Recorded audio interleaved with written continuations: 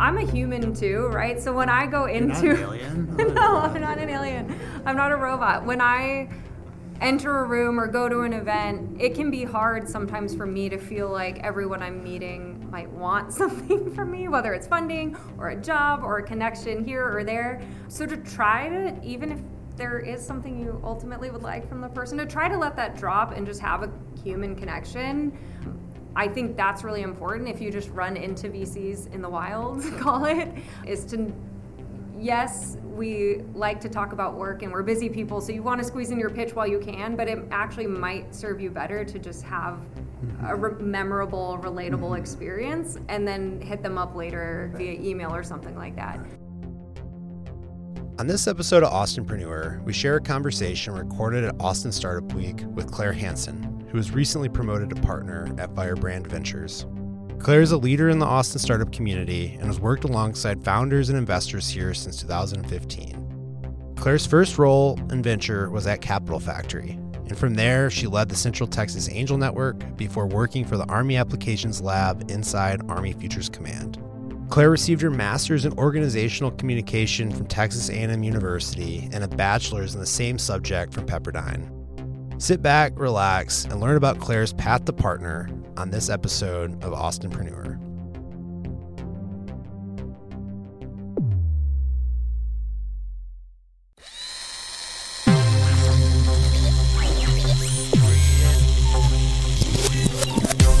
Welcome to Austinpreneur, our show about the stories that made Austin, Texas a global hub for startups.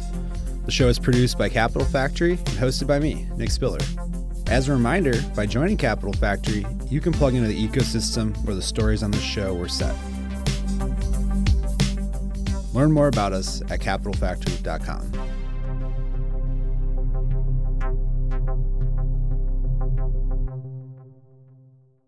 Hello, entrepreneurs and everyone who loves them. Thanks for listening to this startup-focused podcast, and if you want even more amazing startup content, then make plans to attend South by Southwest 24, which runs March 8th through 15th here in Austin, Texas. Much of the amazing startup content occurs in the appropriately named Startup Track, which runs Saturday, March 9th through Monday, March 11th. Another can't-miss experience is a South by Southwest pitch competition, which brings together 60 of the world's top startups on Saturday, March 9th and Sunday, March 10th.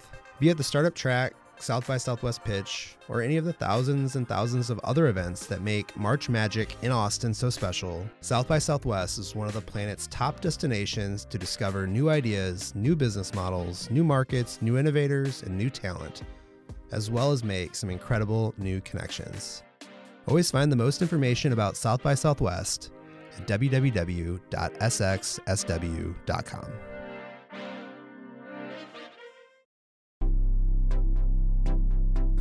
All right.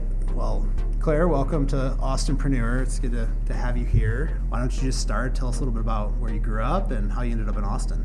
Oh yeah, that's a great question. So I grew up in Las Vegas, Nevada. So we were just talking about F1 and Super Bowl and all of that craziness happening there. I grew up there. Sounds like an interesting place to grow up. Yeah. Congratulations, by the way, on making it through. Getting out, I don't know surviving. I feel like if I was born in Vegas, I wouldn't be here right now, for sure, at least in this particular spot. Luckily for me, I made it out. Yeah, I grew up in a pretty suburban experience. If you've ever been to Phoenix, it probably felt a lot like that. Like desert, it's hot, but I was in about 10 miles from the Strip in a suburban neighborhood. Some interesting things, like when I got into college, I'd bring friends back home for spring break or whatever, and they'd be like, wow, your movie theater is in a casino, or you have slot machines in your grocery store, and things like that always felt just normal to me. But to the second part of your question, I ended up in Texas for grad school. I went to Texas A&M. I'm cool with it. Yeah, I went to Texas A&M for grad school, and so for those that don't know, it's almost 2 hours east of here. So I had checked out Austin a few times when I was in grad school and decided to move here when I finished, although I had a really hard time getting a job here. So I actually moved to the Bay Area for a little while first and then ended up coming back here to Texas, to Austin. Yeah. Interesting. I don't know if I knew. How long were you in the Bay for? Just about 9 months. I ended up taking an internship out there to get some more experience on my resume that wasn't academic. And I was like, maybe I'll like San Francisco and stay, but it didn't end up being exactly what I was looking for. Packed up my Honda Civic and made the drive out here and been here ever since. And what did you study at A&M? I studied communication. So I have a bachelor's and a master's in communication. Yeah. And when did you hone in on venture and startups? Yeah, it wasn't really on purpose until it was. So I probably didn't really hone in on it until maybe 2019. So when I initially moved here, I didn't know what I wanted to do or like what industries I wanted to be in. I thought I'd want to work in tech more broadly, but with communication degrees, I didn't really know what that meant. Thought it might mean marketing. I thought it might mean some sort of like people operations or recruiting role. But I applied for a bunch of those jobs and didn't get them. And we can dive deeper into it, but I just got really fortunate that the first job that I had, that I did get an offer for, was here at Capital Factory. So to me, it was more of just a job. It wasn't really, I didn't view it as an entry point into venture or into startups at the time. I was just happy to have a paycheck and like a place to go from 9 to 5. Interesting. So you were not really looking to break into venture, the startup scene. How did you get connected with Capital Factory? And how did that all happen? Yeah. So basically, as I mentioned, I was applying to all sorts of jobs. I didn't know what I wanted to do. I was getting told no a lot, and I was just fortunate enough that one hiring manager I interviewed with told me no, but he said, but if you come across anything in our network that we can be helpful with or provide you with a referral, we're happy to do that. And of course, a lot of people say that, so I was just kind of like, thank you, I'll try. We'll see if I ever hear from this person again. And a few weeks later, I sent him a job that happened to be like within his network, at least it appeared so on LinkedIn. And I said, hey, Brian, can you refer me to this job? And he said, I'm not going to refer you to that job. But he said, but I heard of a different job that you'd be really great for. And he happened to be a mentor here at Capital Factory. And it was at Brian Manell? No, Brian. I wish. Okay. Different Brian Parks. And he happened to be a mentor here, and Capital Factory was still small enough that they were doing all of their hiring basically through the mentor network. So it wasn't even a posted job. And so I applied for that one, and I got it. That's how I Nice. So you were referred in by a mentor. And yep. Why did he think you were perfect for the role? You'd have to ask Brian, but he was even when I was interviewing with him, he was a big proponent of what y'all were doing. And just as me being like a new young person in Austin had referred me to come check things out here, or if I continued struggling to find a job, he thought of Capital Factory as a resource. So he had mentioned it before. And then, so I think he was basically just a fan. Yeah. And somehow he connected the dots that it would be a fit for me. So very lucky there. Yeah. And what was the startup community and Capital Factory like back then? Yeah, so when I joined in 2015, it looked a lot different than it does today. We had the 16th floor, and I think we had maybe we got the 5th floor at the time I was there. The 7th floor we had like a weird wing on the 7th floor. Yeah, exactly. No one knows about the 7th floor space. No one knows about the 7th floor. Weird things happen. No, I'm just kidding. Nothing weird happened there. It was just it was much more corporate than the rest of Capital Factory because we didn't quite like bling it out like the rest of the space. That was like right when we were starting to do the corporate stuff. I think so. Chelsea Ciardelli got hired, and she was like our first corporate manager. Definitely. None of this stuff here on the first floor that most people see. We didn't have any at the time. And it was a pretty small team. I think in total there were about 20 employees. I was one of 2 employees that reported to the fund directly. And then the rest of the staff reported to Georgia Thompson at the time, which was more known as like the real estate side of the business. I think today it's one organization. But back then, it was just me working more on the operations of the accelerator and the fund, and one person doing deal sourcing for the fund, JD Weinstein, who's now at Oracle. And we reported directly to Josh, so it was a really unique opportunity. And what was the fund doing? What did it look like at that time? Yeah, I don't want to misquote, so you can correct me if I'm wrong. You might remember this history a little better than I did. But the fund at the time, they did some opportunity investments outside of the accelerator, but the part I was most involved with was, like I said, helping manage the operations of the accelerator. And at the time, as an accelerator company, if you could raise a certain amount of money from essentially mentors in the Capital Factory network, if you could raise, I think it was you needed at least two 25K checks from mentors in the network. Capital Factory would match that. I think 50K or 100K. I think it was 100. Okay, so that would unlock money. Essentially, your angel checks would unlock money from Capital Factory, and then the money from Capital Factory would unlock co-investments from Silverton and Floodgate, two big VC firms. So I think in total, companies could make out with like 200 or 250. Does that sound right? Yeah, you got that the, sort of process. The two mentors. Yeah, and that was like became the game, is to get the two mentors to write the check, and it created this interesting environment that we've evolved beyond. But yeah, and you were able to then trigger a couple, basically three. Well, you count us as an institutional fund or not, then Silverton and Floodgate. That's right. Do you remember like the big unicorn that came out of that program? No, I don't. Can anybody else guess? Was it Audrey? WP Engine? Was that one in there? Close, not quite through that program. Okay. Zen Business. Oh, Zen Business came and through. So if anyone, you were, it would have been a great guess. No, yeah, JC Glancy had started unsuccessfully 6 companies before he started what is now Zen Business and joined the program. Ross Burdorf was one of our mentors. He had recently sold HomeAway to Expedia, was doing well, and JC, I think, had like a lot of meetings where he did not get funded from the mentors, and then Ross said like, yes, I'm in, but also I'm going to be your new CEO. We're going to make this a unicorn. And the rest is history. I do remember meeting JC around the around the 16th floor, really, but I don't remember. It's funny. I remember more back then. I wasn't necessarily evaluating businesses. I just remember people as like humans, which is nice, but a little different than some of the relationships I have now. So I remember him being a friendly guy that was like around and would share a beer with me after work sometimes. Yeah. Hustler. Yeah, and I think the deterministic path to funding of that was like ultimately like we had twice as many companies get half as much money, and we need to help them get millions and millions of dollars is what it's become, and we've evolved into a more flexible model where we can still add value through what's our all access program, the value added type deal, and then we invest out of a separate vehicle. Awesome. And I remember meeting you through that while I was doing something. Maybe at Favor?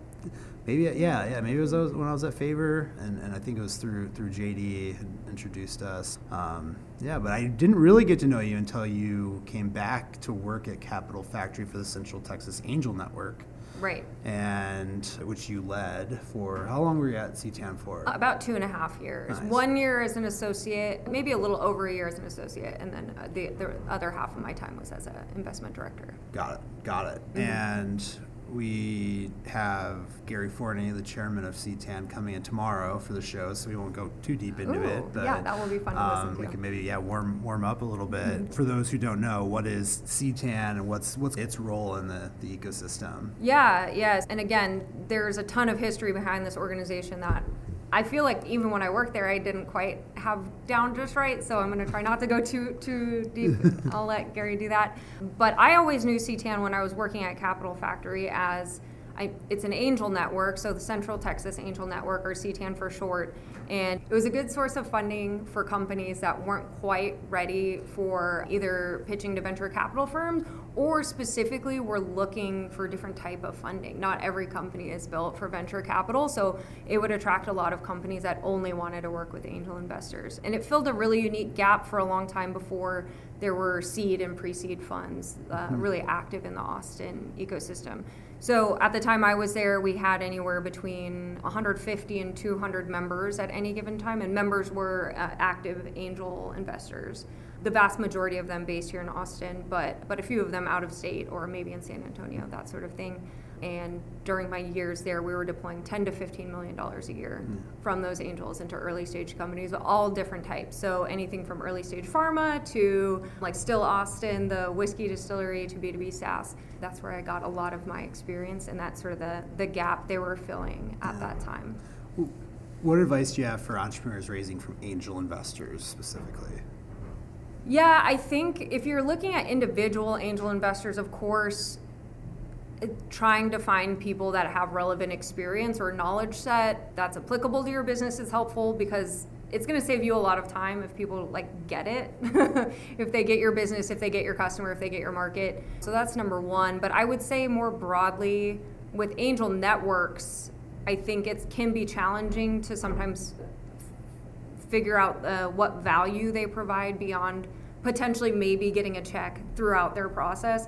So I would just, as you look at angel networks, try to find, really study each one's process, because they're all different, and find the value along the way in their process. For instance, at CTAN, a big part of our process at the time was to give each company, it was like speed dating, or kind of like an Epic Office Hours idea, where the companies would meet directly with the angels and get one-on-one time with folks. So I would always say, hey, even if you don't make it to the end of the process and raise your whole round from us, maybe you'll make a good connection. If not in that speed dating process, you might make a good connection there, and that person can always follow up with you, or maybe you'll get some feedback directly from angels. So that's what I would say in general, if you're looking at angel networks specifically, is to try to figure out what the value might be along the path toward the end of their process, because not all the companies will make it toward the end of their process.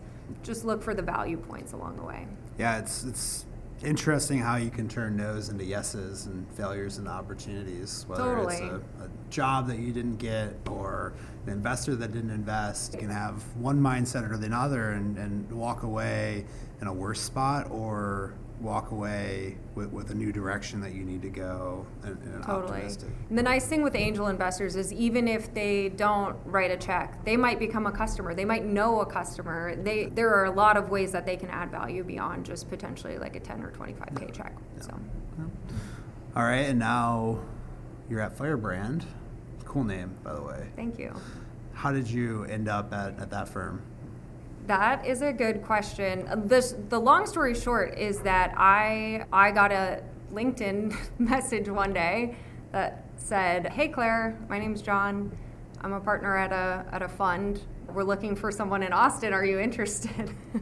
So I just got really fortunate there that they reached out to me cold, basically, and we developed a relationship. Your personal brand had reached them. Exactly, right? exactly. I guess that you were at CTAN at the time, and I actually wasn't at CTAN anymore. After, yeah. So I was at CTAN into 2020, so into the pandemic, and at that time, a lot of investment, as everyone knows, initially slowed down, stopped, halted. And especially in the angel space, we weren't really sure when angel investors would be comfortable investing again. I had already been thinking it might be time for me to move on. I was worried that maybe my pay would get cut because I wasn't working that much, as you can understand. We weren't holding as many cycles or events. So I actually had taken a job working for the Army. If you remember. I remember that now. I forgot you worked for the Army. Yeah, I work for the Army Applications Missed Lab. that in my notes. Their office is also here at Capital Factory, so I spent a lot of my career You had 3 jobs here. You worked at Capital Factory. Wow. Exactly. I took the role working for the Army Applications Lab because I thought it would help my network of VCs. I thought maybe I was going to get an MBA at that point to try to get a job working for a VC. It was a 9-to-5 kind of job. It was like a 3-year contract or term position. So I knew at that time in 2020, when everyone was freaking out, that I had a job for 3 years. That was really important to me at that time. So it was while I was at the Army, actually, that Chris and John from Firebrand found me. Yeah. So tell us more about Chris and John and how Firebrand started. Yeah, sure. Yeah, that's an interesting story. So my partner... first of all, I'm the only partner based here in Austin. I'm the only team member based in Austin. I work for 2 general partners, one of whom is based in Boulder, Colorado, Chris, and one is based in Kansas City. His name's John. John founded Firebrand as a sole GP, so it was just him in the beginning with Fund One. Really out of a need, he saw a need for companies to get funded in the Midwest specifically. He was a Techstars managing director prior to founding Firebrand, and he was finding that even his best performing companies were having to move to the coast to get funding. And they weren't just taking checks from the coast and staying in Kansas City. They were literally leaving at the time. And of course, he didn't like to see that. So he founded Firebrand with a pretty big focus on investing specifically in the Midwest, seed stage companies, trying to keep them there and grow the ecosystem in that sense. So John deployed Firebrand 1 as a sole GP. During that time, our partner Chris in Boulder also had a fund. He was a sole GP of his own fund called Blue Note Ventures. And Chris was also highly involved in the Techstars network. So he and John went way back. And as GPs, sole GPs of their own funds, they looked at a ton of deal flow together, co-invested in multiple companies together, commiserated over the pains of being a sole GP. So when it came time to raise Firebrand 2, it's actually interesting. John already had a decent amount committed to Firebrand 2. Chris already had a decent amount committed to Blue Note 2. And they decided to combine forces at that point and convince their LPs that this was a good idea to combine. Chris and John did that. It must have been like 2019 or so. Yeah. And we started deploying out of Firebrand 2 in early 2020. Got it. Okay. And how do they choose Blue Note versus Firebrand?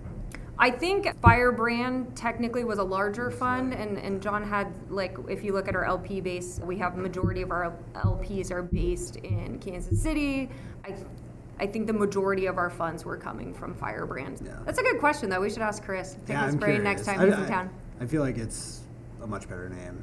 No offense to. No offense to. Oh, I'm telling Chris. I don't know Chris. I know John. So stay on the right side.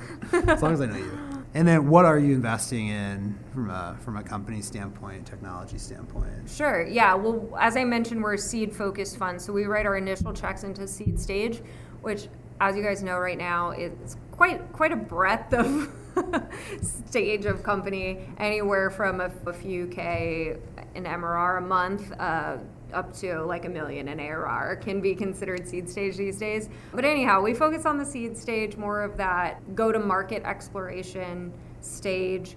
We're generalists within software. It could be B2C, it could be B2B. We tend to focus more on B2B companies. We're more familiar with those business models. We're better at helping guide them. Yeah. But within B2B even, we're generalists. So you'll see a little bit of everything in our portfolio. Things that I like to look at are cybersecurity, data management plays, API layer businesses, anything in those general buckets that are raising at a seed round. I like to look at. Yeah, it's the sexy stuff, you know? And what do you look for in a founder? Like, what's, especially like maybe early on in the process, what are some of the things that you like to see? Yeah, it's hard to quantify at a seed stage. I would say, like, you've probably heard this before, but we look for every meeting to feel better and better about the business, and that includes feeling better and better about the founder. So we really look for founders who are interested in having a relationship period with their VCs. Some companies are not, which is fair too, but open to having a relationship, open to that relationship being pretty transparent and human. That's really our ethos as people and internally. So we try to bring that to the relationship with founders, and it's nice to find founders who want to match that and are looking for the same type of relationship. Of course, we look for grit, determination, authenticity, all of those things as well. But it's really, it comes down oftentimes to a gut feeling and like, is this someone we get along with? Is this someone we believe in? And is this someone we can work with for the next 10 plus years? Yeah. So it's about building this relationship, having a back and forth.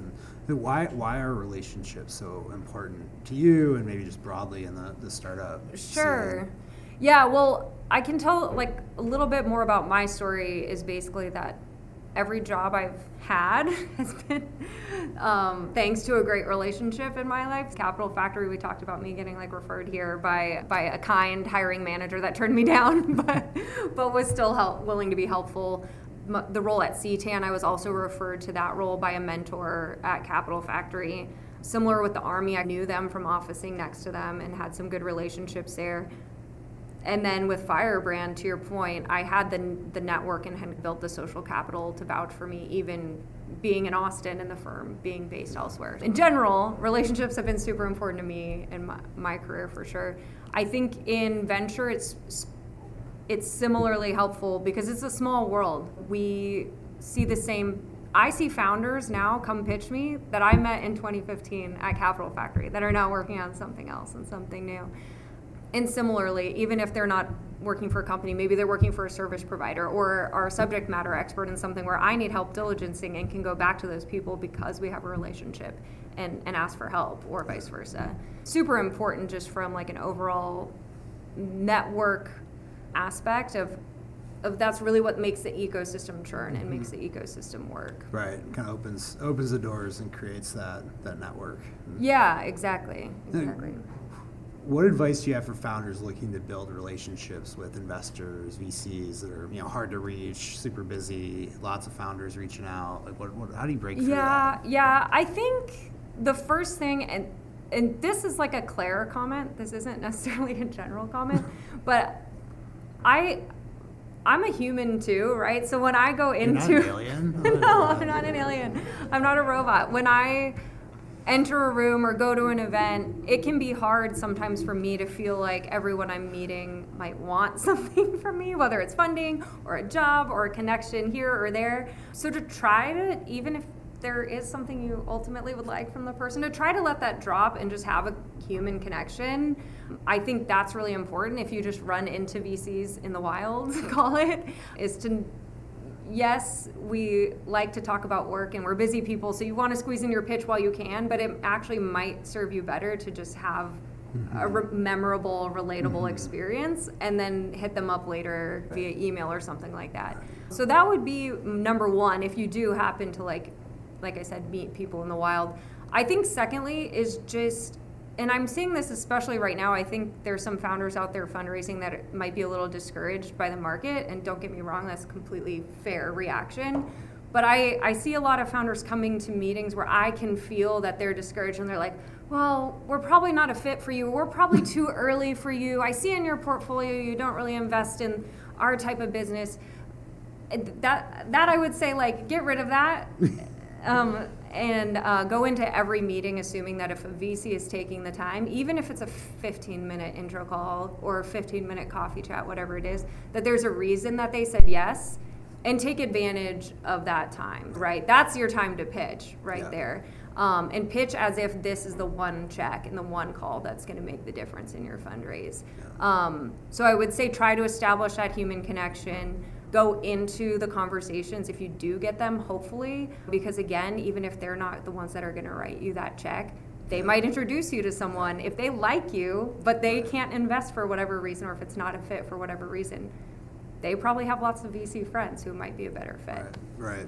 So it's create the relationship, but then once they're listening, take it seriously, give them the pitch. That's right. Yeah. And I would just say also, like, this might sound stupid, but be professional. Again, it can be hard to be super positive and bubbly and like, oh, thank you for telling me no, thank you for the feedback. Of course, like, we know that's not always how folks are genuinely feeling, but leaving the door open for a relationship and positive feeling is more important, I think, than anything. Because you're like going into this for the long haul, and if you invest in the founder's company, like, it's like, hey, we're family now for a long time, and we want it to be enjoyable.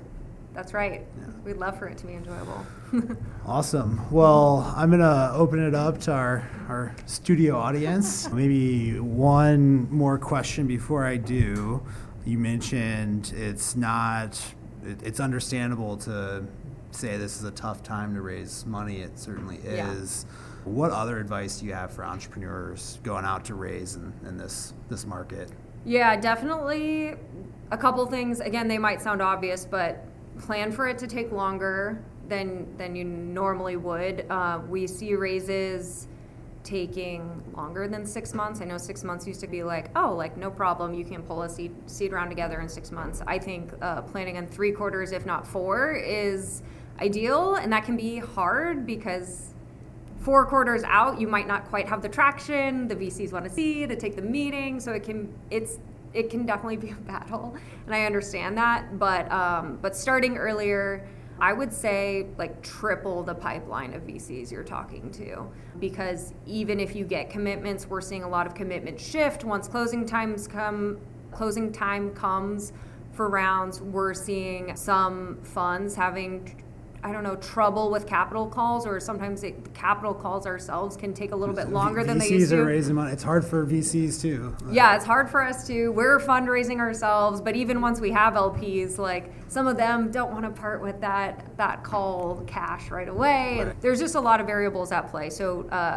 double, if not triple, your pipeline of VCs you're talking to, and hope that, again, even if someone on that list isn't going to be the one for you, that you're broadening your network just by having those conversations. Building those relationships, turning no's into yes. Exactly. Awesome.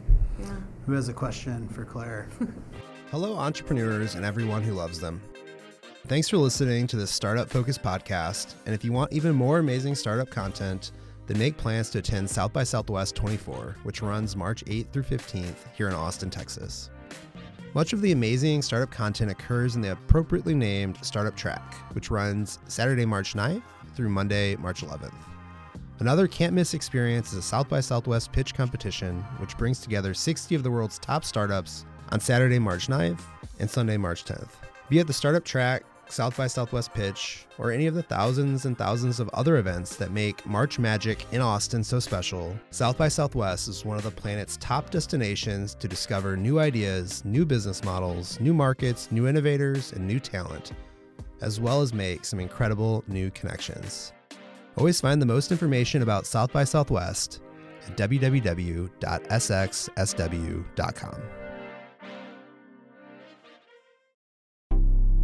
Caitlin Cloud, Silicon Valley Bank. My question is, what advice do you have for other women who are looking to work in venture capital? I told you this, super proud to see you as a check writer. Thank you. Such a small population that, so would just love to hear what advice for Thank women. you. Yeah, I think I don't know if this applies to all women, probably not. We're not a monolith, it turns out. But I think and you know what, this is advice I would give to anyone, but I think especially women or people that have a non-traditional background that are trying to get into VC is just like, figure out what you're good at, irrespective of venture, right? Like I was never like a super great like financial modeler.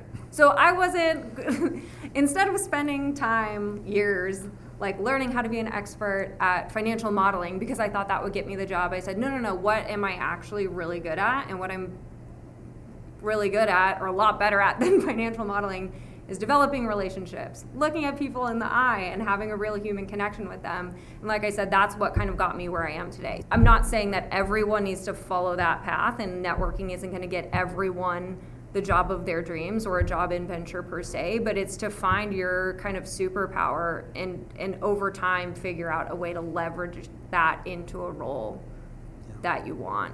I would also say, I would just add for women specifically, that there are a lot of VC firms that have cultures that women don't want to be a part of.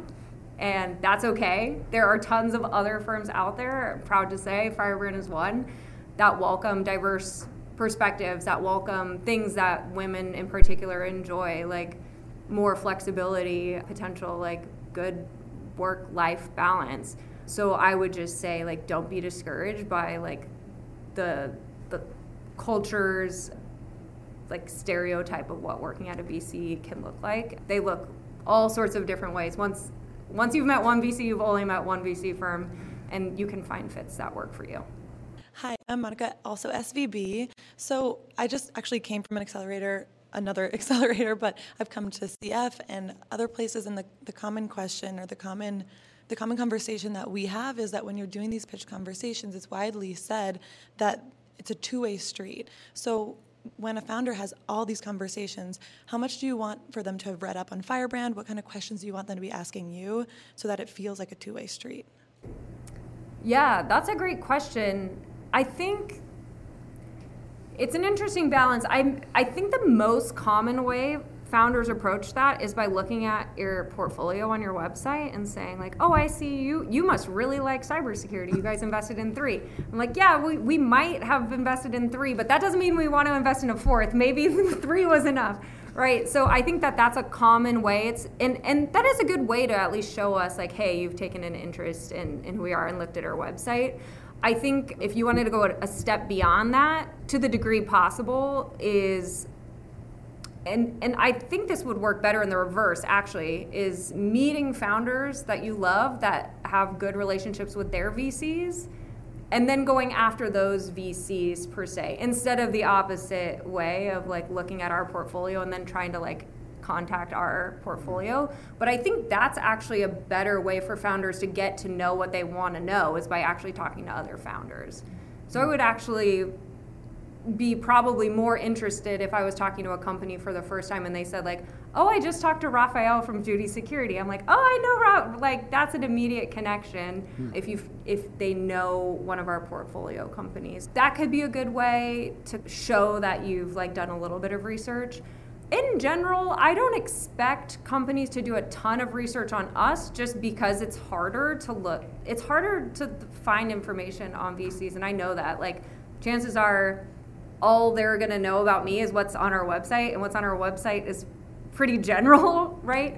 So personally, I don't expect them to come in being an expert on like what we've done before. I like it when they ask questions, like I said, human questions, even where are you from, what did you do like before Firebrand, that sort of thing. That can be nice for me, but I don't expect them to be an expert on who we are, what we're looking for, that sort of thing. Hope that's helpful. Great. Yeah. I always recommend that founders listen to podcasts that VCs have been on and ask follow-up questions. Hi, Claire. Kurt Bonance with Applied General Intelligence. And what's been your biggest surprise or what you didn't expect becoming a VC now that you're the expert and have all this experience? Maybe that's the biggest surprise, is that you're not really an expert in anything. You're not supposed to tell them that. You learn that very quickly, especially as a generalist. Like,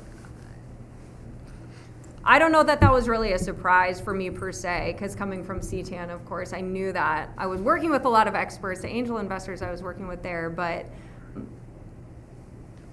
yeah, I'm surprised at, I would say, I consider myself maybe an expert of like seed stage specifically, and like motions that need to take place at the seed stage. But the biggest surprise to me is no matter how many companies I talk to in a certain industry or vertical or market, how little I really know. And so it's always a humbling experience to be in calls with founders who are asking for my advice, where you are the true expert, actually. And so we started deploying our current fund in 2020. So we are nearing the end. Hopefully it's happening as we speak, closing an investment, our 19th out of this fund. We'll probably do, I don't know, call it 3 to 5 more, kind of depending on the check size and the stage. So we are nearing the end of our fund, and we will be fundraising soon, but I have not fundraised yet. We initially thought we'd be fundraising much sooner, given the pace of investment in, say, 2021 into early 2022. We thought we'd be raising a fund over a year ago now, and that's been delayed just as the pace of investment slowed. It's been interesting. Initially, I thought I would still be a principal in our next fund and help from the sidelines and help with the deck and taking notes and those sorts of things. Now that I've been promoted, I'll have an active role in fundraising the next fund. We, as a $40 million fund, we raise money primarily from high net worth individuals and family offices. So luckily for me, actually, my experience working at an angel network gives me a few relationships that I can work off of, again, even if they're not the ones that are going to become LPs. It's a few networks that I can break into that, fingers crossed, that works out. But it also gives me a certain degree of comfort in having those conversations. Of course, gives me a ton of empathy, even more empathy than I had before hearing founders pitch to us all day. Maybe we'll have another podcast when we close Fund 3 and I can tell you how it went. We'll follow up on that. Yeah. Great question though. Yeah. Corey in the back. Hi, Corey Bray from CoachCRM.com. With B2B software becoming more and more about how the Lego pieces are fit together, and less about the creation of the Lego pieces, where business founders have the opportunity to take a lot of things that exist out in the world, put them together to solve unique puzzles for customers and create a lot of value. What's your take on non-technical founders that leverage contract labor, resources, third-party tools, and how does that impact your ability to make investment decisions in them versus somebody that traditionally would have built everything in-house? We've made a few pre-seed investments where there was maybe a sole founder or two non-technical co-founders. But when we're investing at the more of a true seed stage, historically we have invested in teams that have a CTO or a technical founder of some sort. So we still look for that in a founding team. I guess it would be unusual for me to come across a team at the certain traction level that we look for that wouldn't have a technical co-founder or a technical lead at that point, even if they're not holding a CTO title. I think, though, to the broader question of stitching technical solutions together, especially with OpenAI and generative AI and all these LLMs that are coming out, there are certain areas where we don't expect companies to build a new wheel, and at least in the early stages, it makes a lot of sense to leverage existing technology and not build it from the ground up. So I think it's more about the business case of how much would it cost for you, build versus buy decision that we talk about a lot when it comes to customers, actually applying that internally. So I think for us, if we came across a company that didn't have a technical founder, was using a lot of no code, low code, or existing solutions, that would be what it would come down to, is actually making sure it made sense from a financial perspective, build versus buy internally. So I don't know. Does that make sense? Yeah. Yeah. Yeah. You gotta, ultimately, it's a tech company's gotta build technology, right? Right. It's at the end of the day. If you're not don't have the ability to build tech, then you're gonna end up on some other category when you go public, and your multiples will be way lower. And right. But that doesn't mean you have to be building it all from day one. Right. Yeah. No. Totally. That's probably. Yeah. Does that answer your question, or is there a piece I missed there? No, that's good. How's it going to change 10 years from now? Oh, geez, I don't know. I don't know. I'm not in the prediction making business. Yeah. We'll see. We'll see. If it's okay, just thought experiment, if it's okay to outsource the hard stuff, LLM, for example, then why wouldn't it be okay to outsource the easy stuff? Right. Mm-hmm. We'll find out. Let's have a podcast reunion 10 years from now. I hope we can so. answer that one. If I'm still doing this in 10 years, I'd be very happy. Yeah, we'll see. I got it. Hey, Joey? Joey Hofstetter here from Emmet. We're a raw metals distributor changing the metals game. Question for you, though, you touched on this, and you mentioned you guys are doing some pre-seed investing. It seems like we've gotten to a point where a lot of the seed round firms are also starting to do some pre-seed. There's almost this overlap between the angel rounds and the angel network rounds, and some of the seed rounds going pre-seed. I'd love to hear your take on it. Is that something happening more? Are you guys more embracing these kind of intermediary rounds? And to hear your take on that. Yeah, that's a good question. So I would say we probably invest in fewer pre-seed rounds today than we did, say, during 2021 when the market was so competitive. You felt like you just had to get in early to get a shot at all. So for us, being a seeds-focused fund, we're actually playing more now, to your point of these gray area raises. We're playing probably more upstream a little bit into more of the seed plus rounds or seed extension rounds.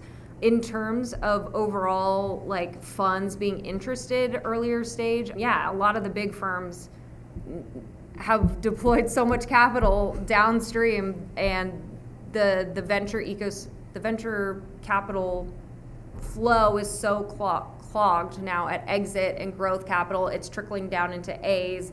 There actually is, from what I'm hearing from some of our co-investors and later stage partners, is they typically like writing Series A checks, but everything's so clogged up that they're going earlier and earlier now. So they're starting to play in the seed rounds. They're starting to play in that pre-seed plus kind of area.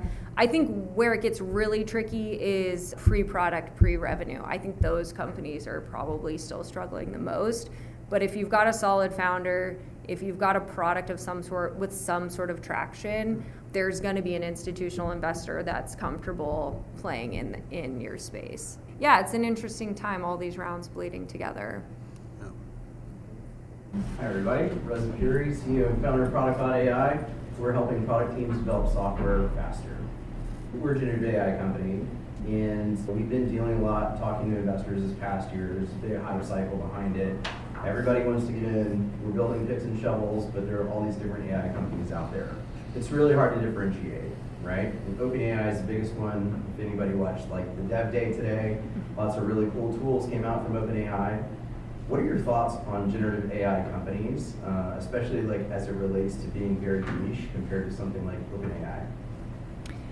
Yeah, I think one thing I would say is being focused less on, maybe, I've always thought that being less focused on the coasts, we're not seeing as much of the like deep tech when it comes to AI. I could be wrong, but that's my take. And if there are like deep tech AI founders in the room, please let me know. I'm very curious, like what brought you to Austin specifically.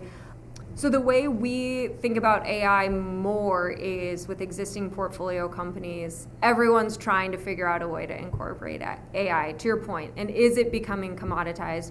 So we really challenge founders to ask, like, are you doing this because it solves a customer need, or are you doing this because you think it's cool, or the customer thinks it's cool but doesn't actually want to pay for it in the long run?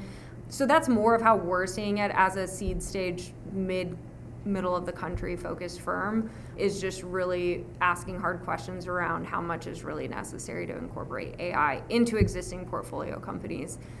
The other thing that I think is interesting, which we are not experts in yet, but I hope to know more, learn more on soon, is actually how AI can help internally, like say with internal tools to make our companies more efficient, make their processes more efficient.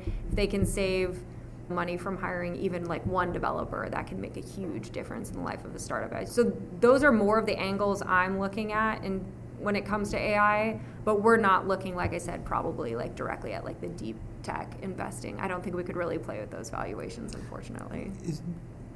How do you think about defensibility? Like once, say you even have a breakout software company, everyone's like, oh gosh, that's a great opportunity, let's go after them. Like how do you look at that at your stage of as far as like, how do you defensibility of AI specifically? Or just I would just say like of companies in general. It certainly applies to the AI thing in that there's so many people coming into the space and trying to compete. It's like, yeah. How do you walk the door and lock it behind you?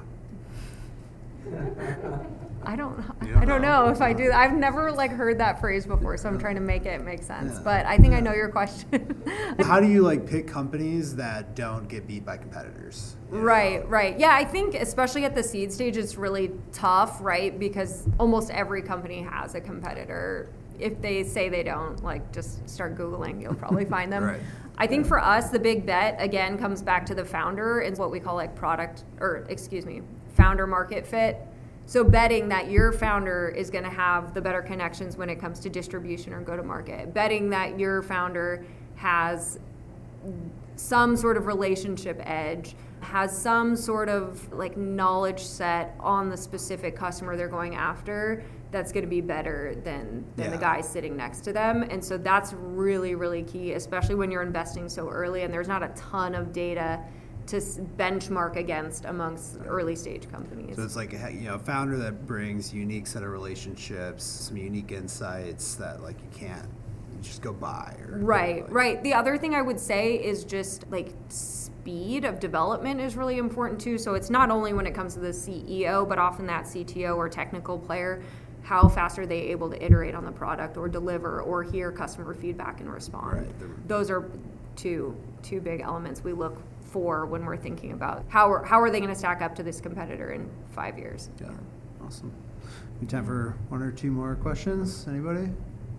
Hi everyone, I'm with the team at Going VC here, and my name is Sina. So at Going VC, one of our primary aims is to help people break into the venture capital industry. And on that note, actually, I'd love to learn a little bit more about your journey breaking into VC, what that experience was like interviewing with the general partners, and whether or not their their intentions were clear in terms of how you wanted to support their team, or was there an element of you formulating a job description to a small team? Interesting. Yeah. So I would say when I realized that I wanted to pursue, it was me not like stumbling into venture anymore, and it was me like being more purposeful and like intentional about going down that path.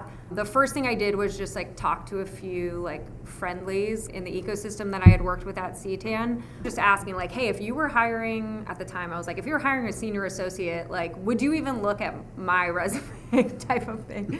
So I got some interesting feedback there, all of which was fair, especially given like the types of firms I was talking to. But I got the gist of the feedback I got, which is true, is that you would have a really good network and be really good at this from a business development standpoint, but we're not sure if like technically you have the technical expertise. And I think in terms of technical expertise, I think a lot of it came down to like financial modeling. Like I do not have an investment banking background. I don't have an MBA. I didn't work for a consulting firm where I was in spreadsheets all day. That or like I didn't have like a specialty. I wasn't an expert in any one particular technology area. So that's a lot of the feedback I got, hence why I was, when I was at the Army, I was really trying to figure out like, should I go down one of those paths where I was suggested to be falling short?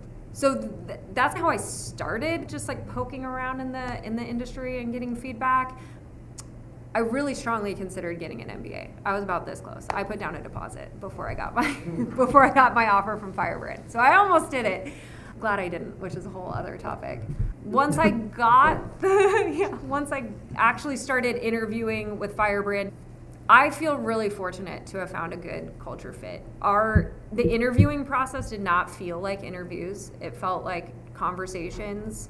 I was pretty upfront with them when they initially sent me, to your point, like a job description. It was like a handful of bullet points. And to me, it sounded like they just wanted someone in Austin to send them deal flow, like a BD or like a venture partner type of role. And I wrote back pretty explicitly like, hey, I think I'd be good at this, but unless it's on your investment team, like, I'm not going to be happy, so like call me if there's like a chance to be on the investment team. And they wrote back and they were like, no, it's on the investment team. So to your point, they didn't really have a job description.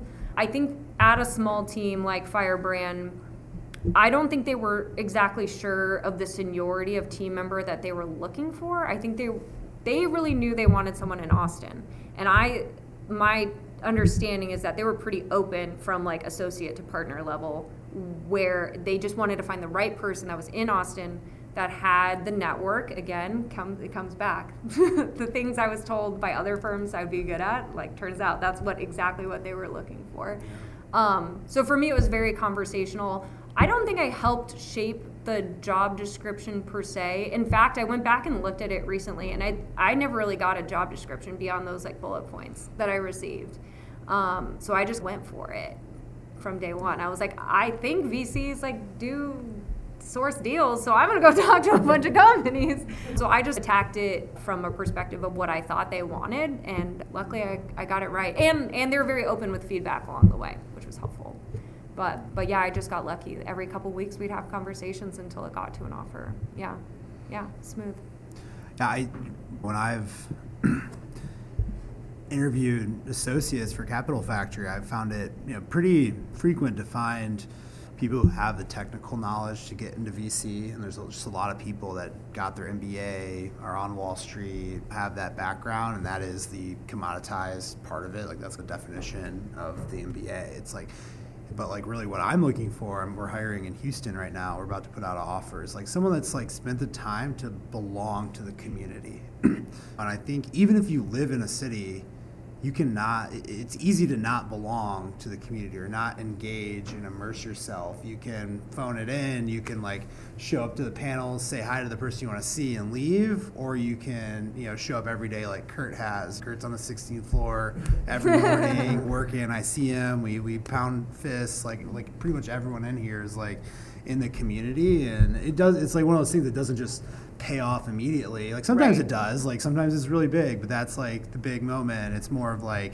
you know, of years and years of like knowing people and putting goodwill into it. Then it's like all of a sudden you start to like really reap the benefits. Yeah, and it's hard to find those people that have that like deep connection. What I would say too is I think it's stage specific. So at a pre-seed and seed stage fund, like having a network is huge. Not that it's not later stage, but you don't have to have the typical like investment banking. As you or go MBA. further, it's like more. Once you get further down the capital life cycle, it becomes more important to be able to help your companies build a model or build exit scenarios. When I'm investing, when it's like 3 people and they've got 2 customers, modeling exit scenarios isn't so important. So I agree with that, and I would also say yes, but we're also like typically investing you and I are investing very early in the funding cycle. Yes. So the skill set needs to change as you get later down. Awesome. Well, Claire, thank you so much for joining us, and congratulations on your success. And it's been an honor to watch you on the path to partner. Thank you. And I'm excited to see what the future brings for you and the whole ecosystem. Same. Yeah, it's been a pleasure. Thanks.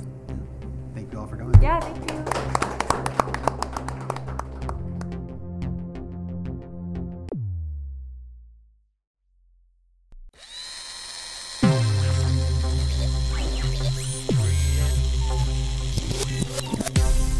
Thanks for listening to this episode of Austinpreneur. Don't forget to check out capitalfactory.com to learn more about us and join our community. If you have thoughts about the show or ideas on how we can work together, reach out to me directly via email, nickspiller@capitalfactory.com. Shout out to the Capital Factory Dream Team for making this podcast possible, and special thanks to Aaron Handworker, who masterfully recorded and edited the show. Come back next week for a whole new episode.